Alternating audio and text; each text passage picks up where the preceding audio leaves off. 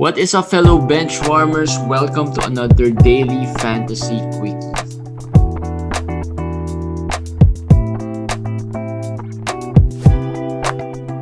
Alright guys, it's a holiday Thursday today.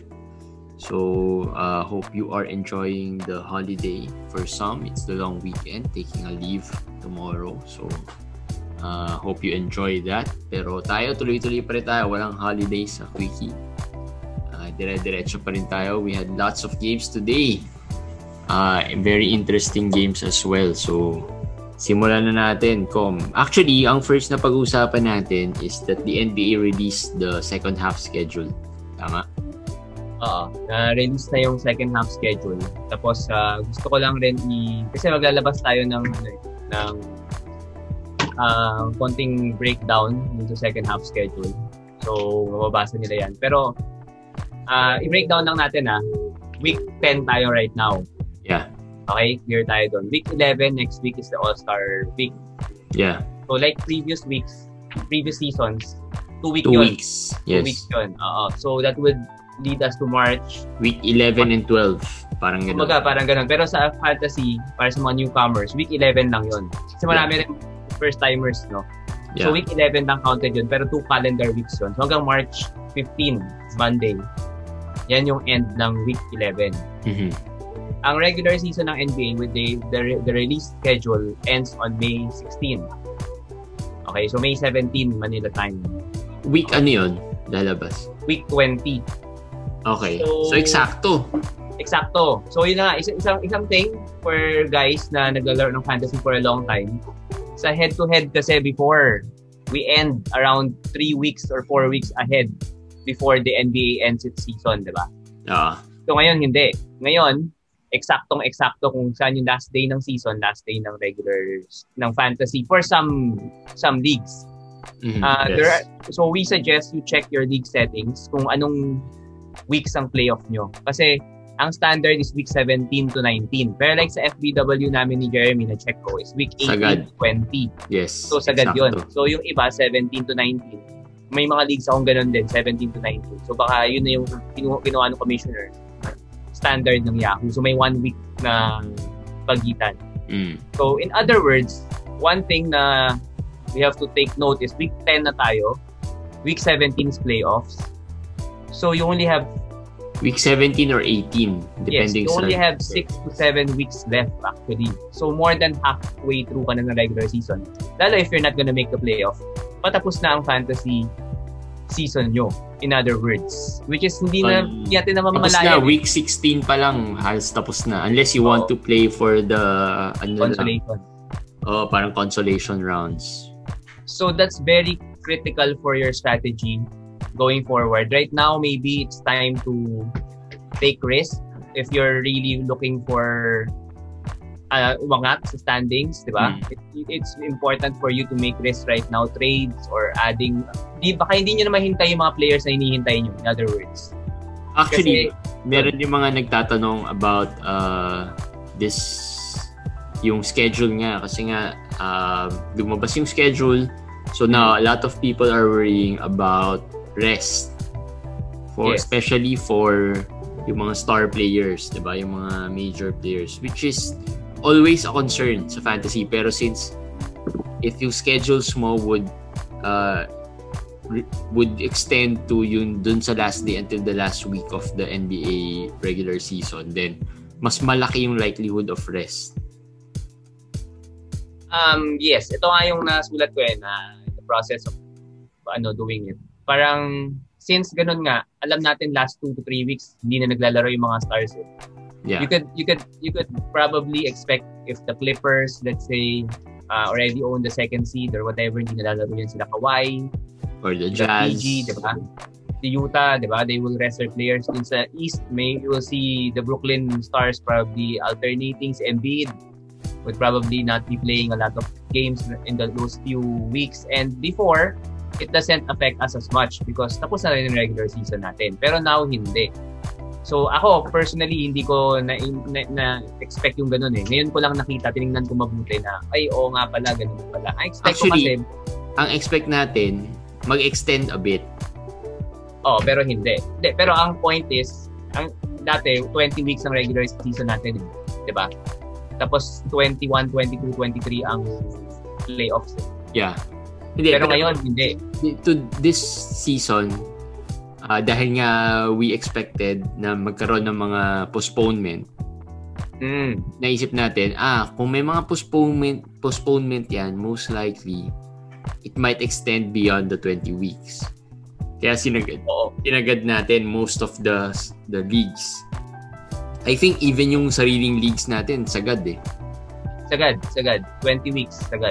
Kasi nga, parang inisip namin, baka magkaroon postponement of games, and pag marami yun, baka hindi enough yung 20 weeks, so they might extend a week or two just to play those extra games. Pero apparently, eksakto so far.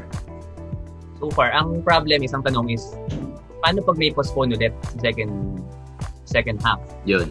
Kasi May 16... Kasi marami pang postponed games na hindi nalalaro. Hindi, yun na nga. Sinagad nila. I mean, pag nakita mo yung schedule, jam-pack talaga yung schedule. There are teams, pag-usapan pa natin, there are teams na grabe yung schedule nila sa second half. Like Washington, sige, banggitin ko na lang. Washington, Memphis, and San Antonio. Yeah, no. Yung Washington will have 7 more back-to-back. So for the Russell Westbrook owners, that's something to monitor. Pero Memphis, I think, has 10 more back-to-back. And then meron silang mga instances of playing 5 games in 7 days, mga ganun eh. Ganung klaseng scheduling. So sinagad ng NBA until May 16. Ang thing is, kung may postponement pa doon, there's no way they will be able to replay that kasi May 18, play-in games na. May 20, playoff na. So, ewan ko ano mangyayari. That's a good question to ask. Kunwari, for Roto, people playing Roto, paano yun if they could not fill the 72 games, di ba? So, I think one strategy is to start playing your players now. I think that's a good strategy instead of sasagarin mo sa dulo. Baka yung mga postponed games, ako lang, I'm speculating, baka hindi na nila ilaro if it doesn't have any impact on the playoffs. So baka may mga teams will have 70 games, may mga teams will have 69. So that's a possibility. So that's a very important thing to take note.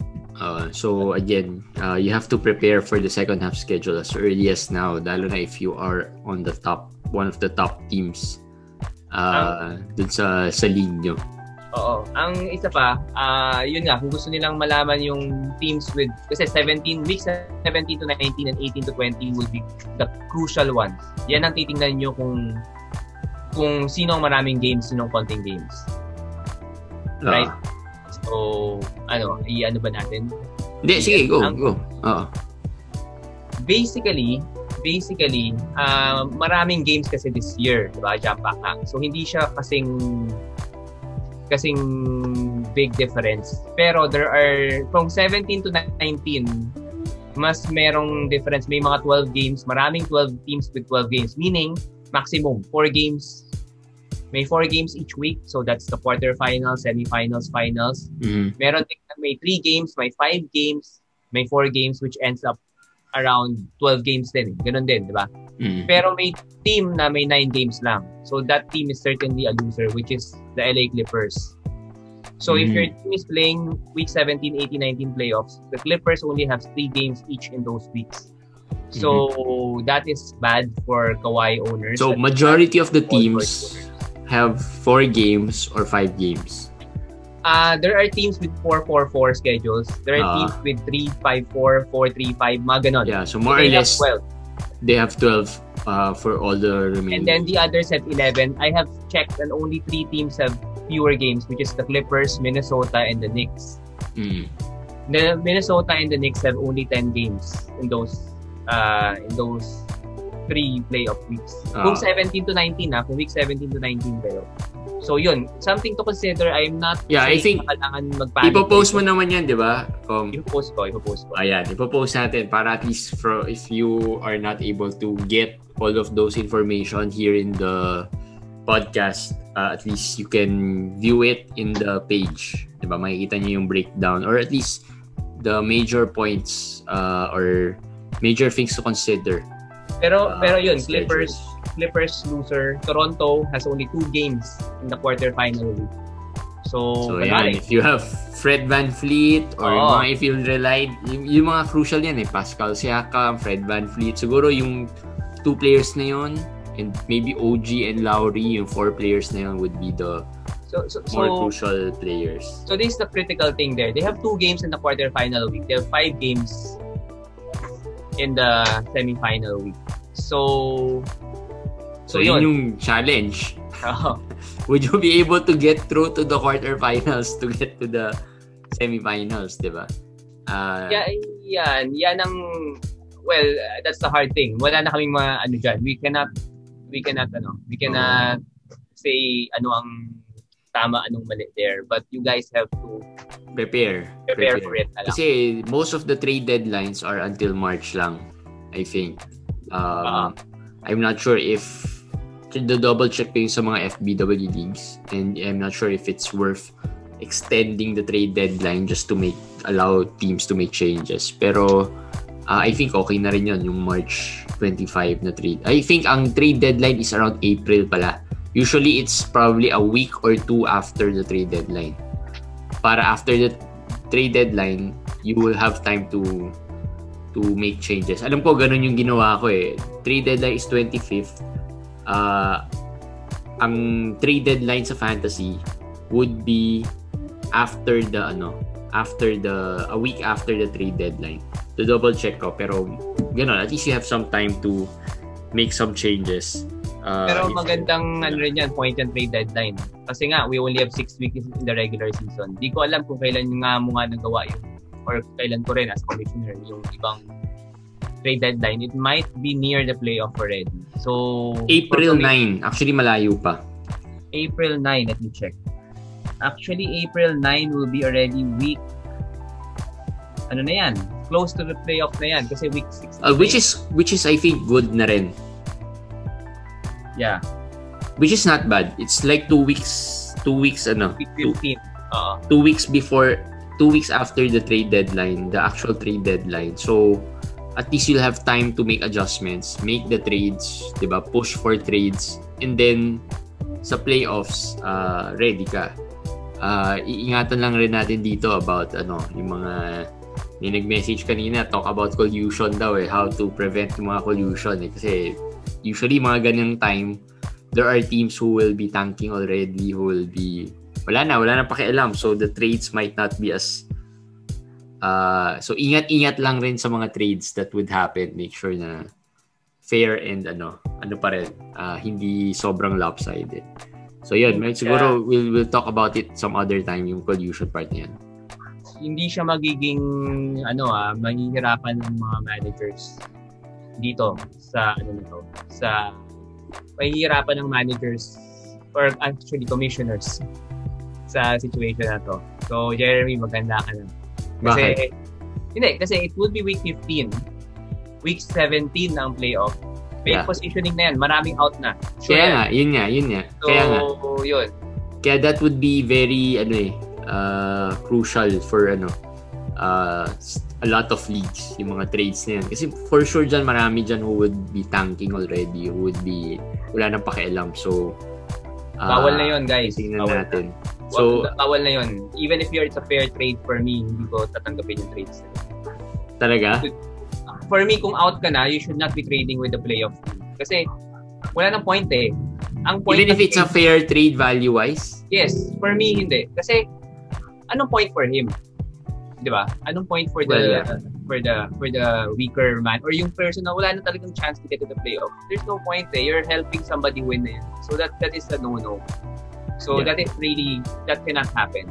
Sige, anyway, pag-uusapan namin yan. Tingnan natin kung anong pwede natin gawin dyan. Pag-uusapan namin ni Com yan. Siguro we'll dedicate an episode for it para at least... Kasi may nagre-request din ng episode about collusion. Sabi ko, I showed them the previous episode that we did. Pero, very, minimal lang yung discussions natin about collusion doon. So we'll talk about it more siguro in the next few weeks, diba? So, right. So, balik tayo to the regular. So, yun, yung schedule, guys. Wait for it. Abangan nyo yan or baka nga pag na-post. Hopefully, hindi naman. Pero pag na-post to, baka na-post na rin ni Com dyan sa Facebook page. So, just check it out dun sa page na yun. Right, Big Risers. Pag-usapan natin for today.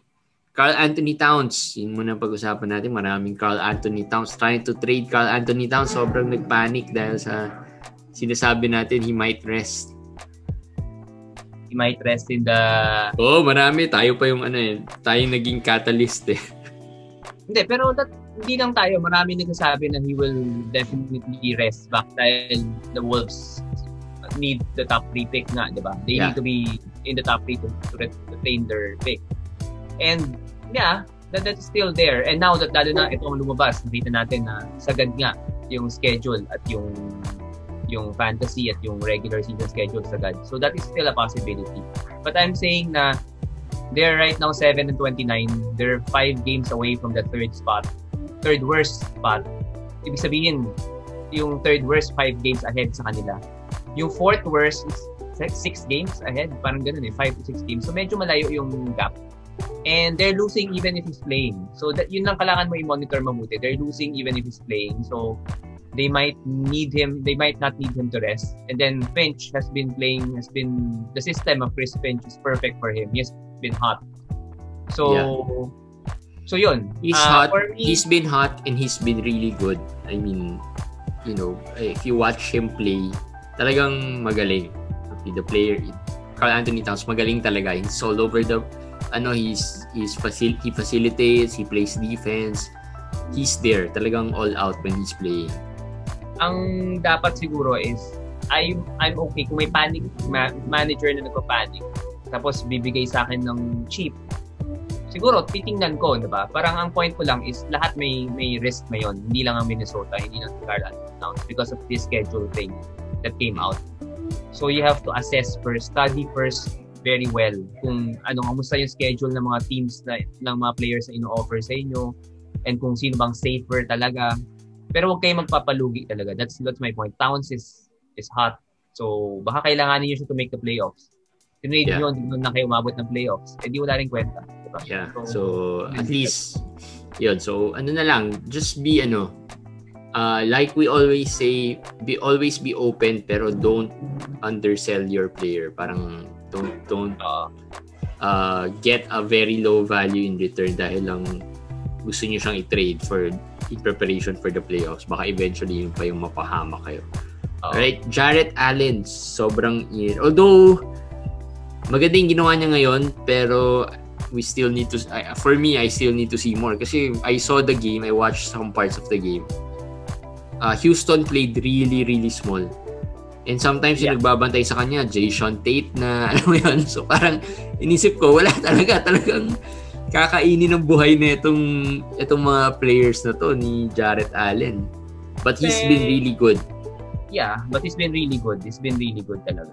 So, kasi the last game he did 13-13 lang yata eh. So I mean, not as good as yung ginawa niya today. So yung today might not be really the norm. Hindi natin masabi kasi they were against a very small Houston team. And then yung last game medyo lower yung ginawa niya, pero the game before he did well. Yes. Ako naman kasi I'm really high on him because I think Cleveland needs him. Wala na talagang big man ng Cleveland eh. And yung elite na field goal niya talagang it can help you eh. Capella and the others meron din nun, pero siya mas nabibigyan ng opportunity right now. Tsaka he is a relatively good free throw shooter for a center. Hindi yun din. Hindi siya, kasi if you get, let's say, a Capella, parang may iisip ka pa kasi yung free throws hindi masyadong maganda, diba? Siya parang nasa 70% free throw shooting. 73. So, for a big man, that's not bad. That's actually good for a big man, di ba? Not elite, pero pero that's good. So, yun yung mga mabibigay ni Jarrett Allen. Do you think kaya niya mag first round value? Hindi naman umabot sa ganun. Hindi naman umabot sa first round. Second round. Second round for me kaya. I mean, easy.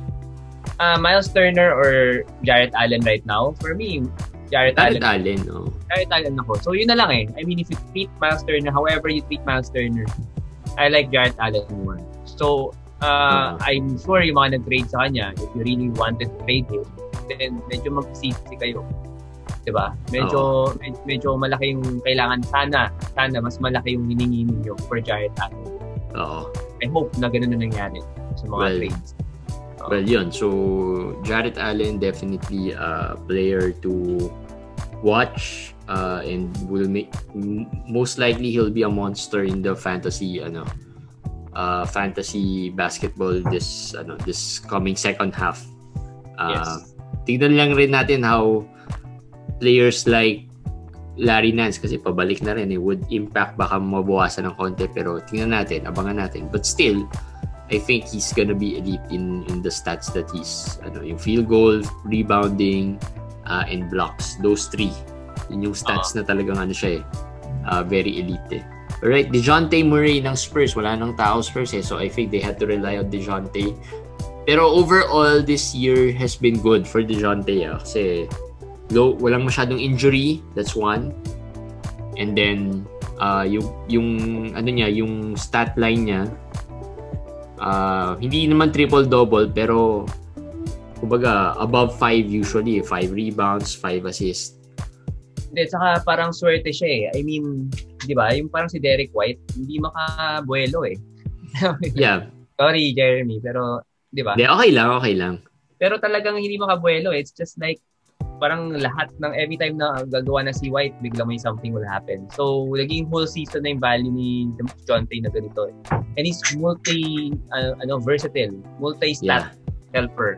So, may defense pa and They're halos similar talaga sila ni Derek White almost similar yung skill set nila, kumbaga they can give you a lot of things as well. Halos kompleto. Yes, tama. Kaya laging threat si Derek White sa kanya kasi nga they play similar roles, they give similar contributions. Kaya parang nababawasan yung contribution ni Murray. Yes. Pero even with Derek White, he is still playing well overall. Yes. I think pero hindi siya ganoon ka-consistent pag nandyan Derek White. Scoring actually bumababa pag nandiyan si Derek White. So yun, big riser for me kasi I do not think we'll see Derek White back until the All-Star break, diba? Wala na, matagal pa kasi baka another 2 weeks pa so ang good thing for Derek White owners is that merong All-Star break. Yes. So at least baka right after the All-Star bumalik na si Derek White. Speaking of the Spurs, LaMarcus Aldridge bumalik today. Came off the bench. Most likely hindi naman yun yung magiging role niya. But at least he's back. Hindi ka mga excited Feeling mo, yun ang tanong ko sa'yo, feeling mo ba off the bench na siya? Or feeling mo dahil lang? Feeling ko hindi. But there are people who are speculating kasi na off the bench na siya. So yun, anong tingin mo doon? Ako kasi feeling ko possible possible na off the bench na siya. Possible pa rin. Oo. Inisip ko ngayon, possible, and like in past episodes wherein sinasabi ko na coming off the bench and being the best player off the bench is not necessarily a bad thing.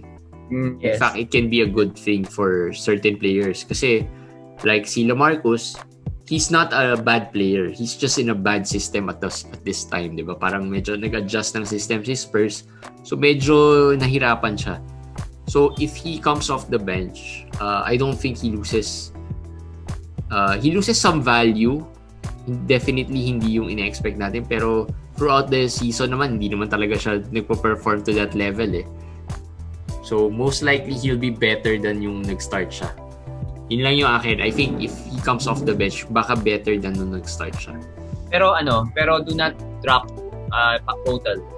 Do not drop him. Wag mo na. Even if mag-switch na yan, mag-start na si LaMarcus, I think given the health history of LaMarcus, kung how well the Spurs are playing with Hotel, they'll find minutes for him. Yeah. They'll be finding minutes for him. Yeah. Saka very solid player for you to drop a player like Hotel. Yeah. So yeah, DeJounte, LaMarcus are back. Si OG, one of the big risers. Ito, madalas rin to, nasa trades. Kaya nga, trade talk, parang everyone's so, parang, ano ba ang tamang term? Very underrated kasi si OG, no? Hindi, ang tamang term dyan, maraming frustrated na kay OG. O yun, isa pa yun. Maraming frustrated sa kanya. And maraming, dahil sa pagka-frustrate na inis, na-underrate siya in a way. For me, bumabalik na siya eh. Nakikita mo, he played 35 minutes back-to-back today. So, yung stats, very okay lang, decent, 12 points, 1 block siguro, ganun lang. Pero, basta as long as he plays and is getting healthy, feeling ko yung threes, yung steals, yung blocks, babalik din yun. Yun lang yung akin. Kaya ako, high ako kay OG. So, and again, it doesn't help him, yung perception ng mga tao sa kanya that he doesn't score much.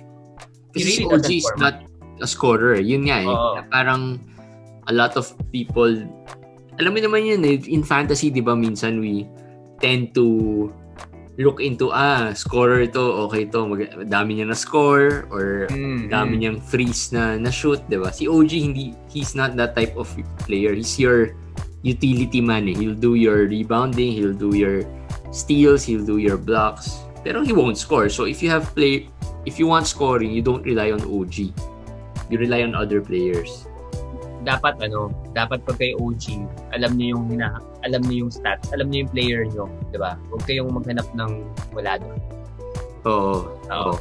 Hindi scoring ang talagang strength ni OG. He'll give you some good games wherein he scores well. Pero hindi ina-expect na mag-score siya, and that's where his value is, efficiency and the defense. With the Toronto, bumalik na rin si Lowry today. Bumalik si Lowry, yes. Halos biglaan niya ata parang hindi ko na-move up yung isang Lowry ko dun sa isang lineup ko eh. Ang daming bumalik today. So parang kaya nga storyline natin yan. Ang daming bumalik. Goran. Sino?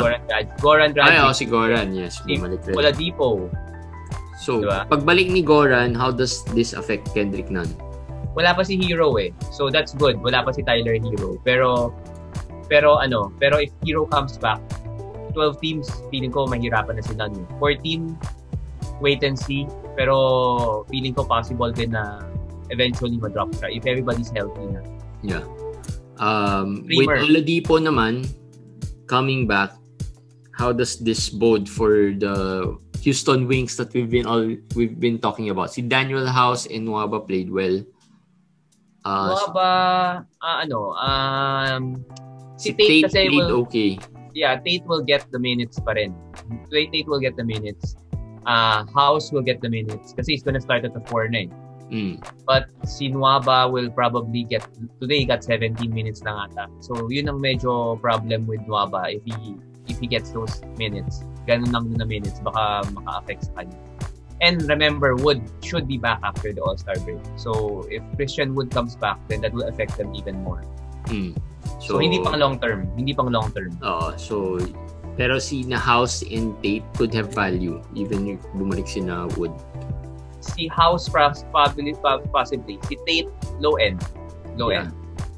Kasi may mga nagtatanong rin, should you add Tate for certain players na hindi naman mukhang droppable? So, baka too high kayo on Tate.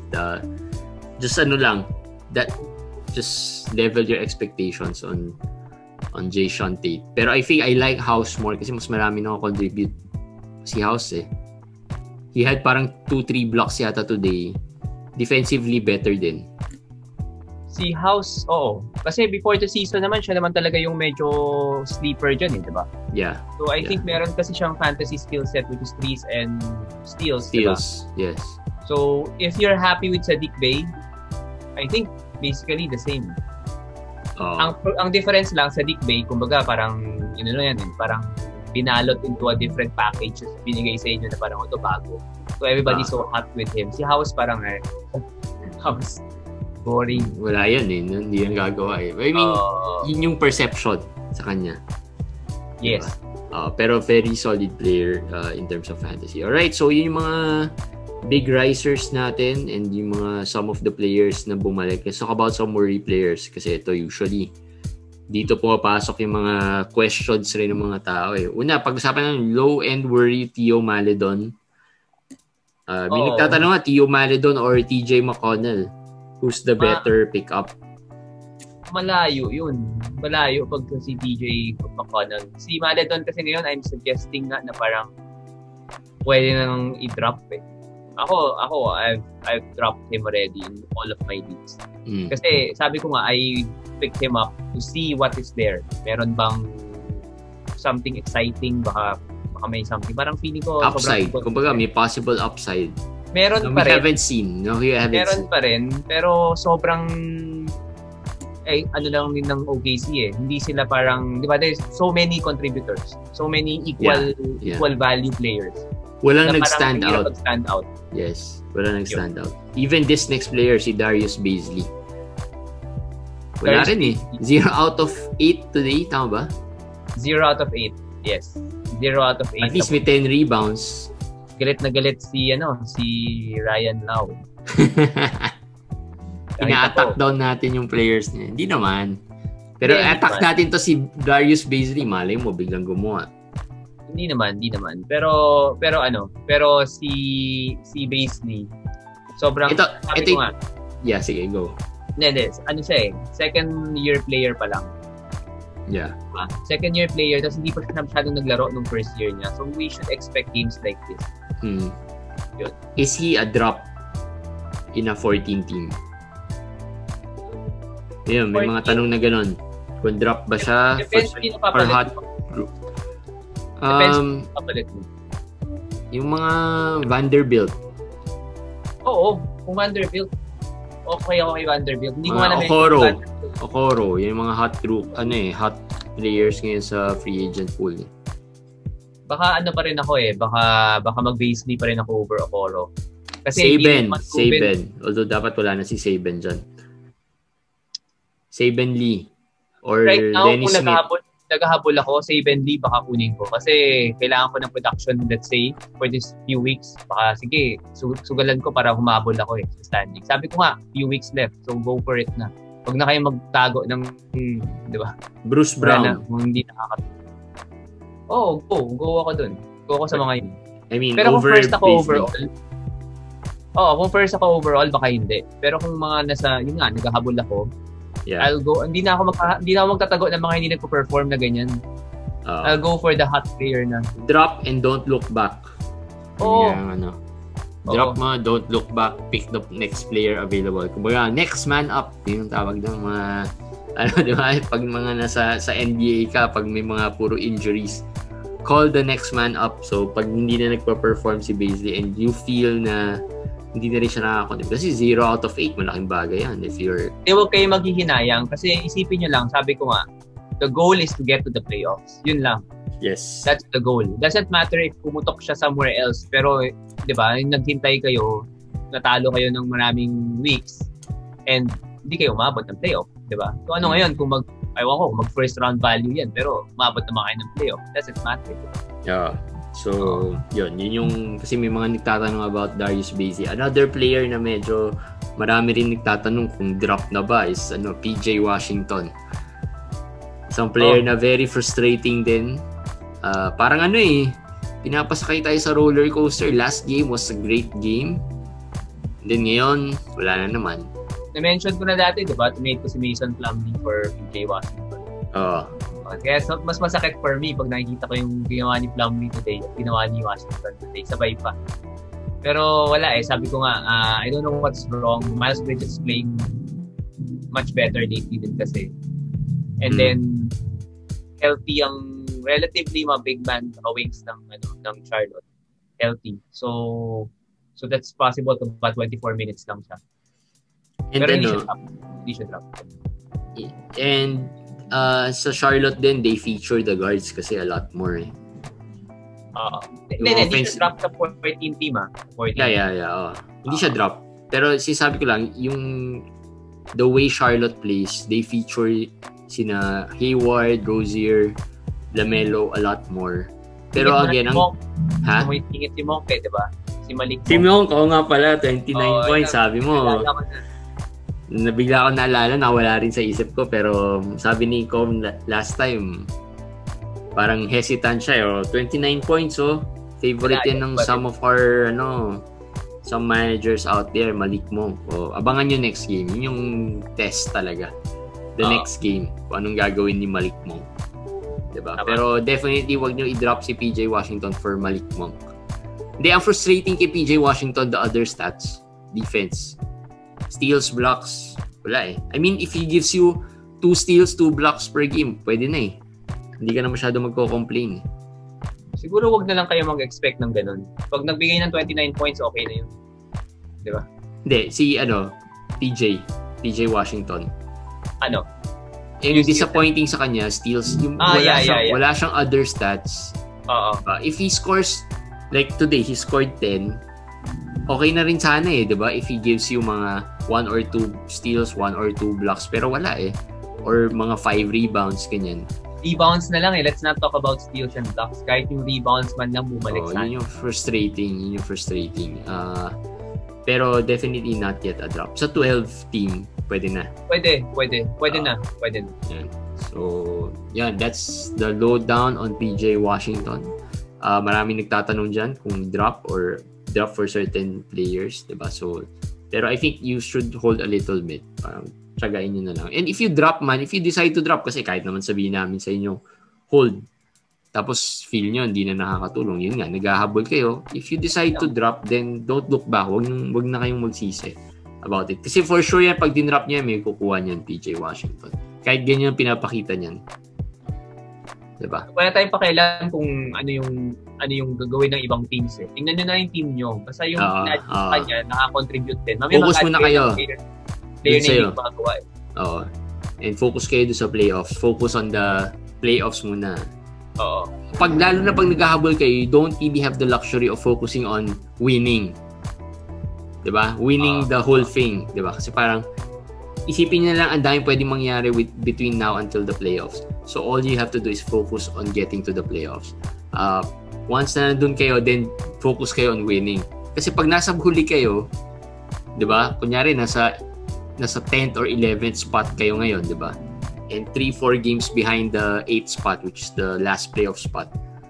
Yun yung focus nyo, yung 8th spot lang, makapasok lang kayo doon. Di ba? Kasi pag hindi kayo nakapasok doon, wala rin. Wala kayong luxury to think, ay, gusto ko manalo. Ang main luxury to think about that is yung nasa first.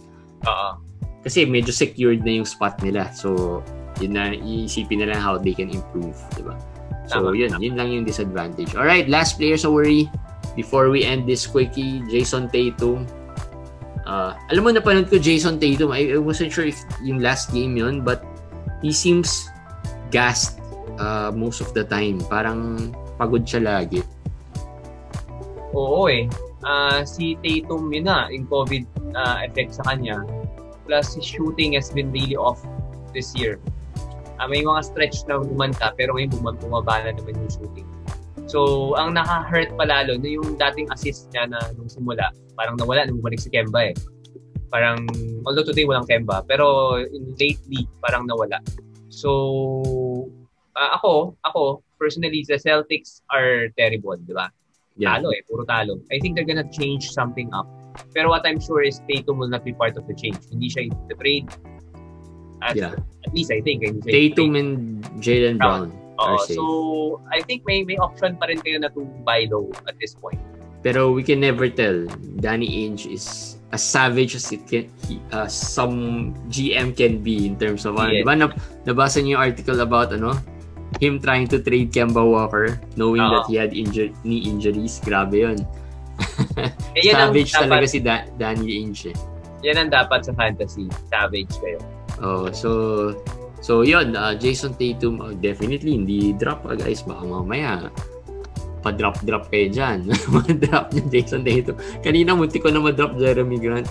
Ito trade ko dapat, tapos napindot ko yung drop. Buti na lang may question pa. Anyway, Jason Tatum, he'll turn it around most likely naman. Medyo worried lang tayo kasi medyo parang hindi nagpa-perform to the first round level. And plus, pero advantage na rin that the Celtics are losing. Kasi that means he would play the games later on pagdating ng playoffs.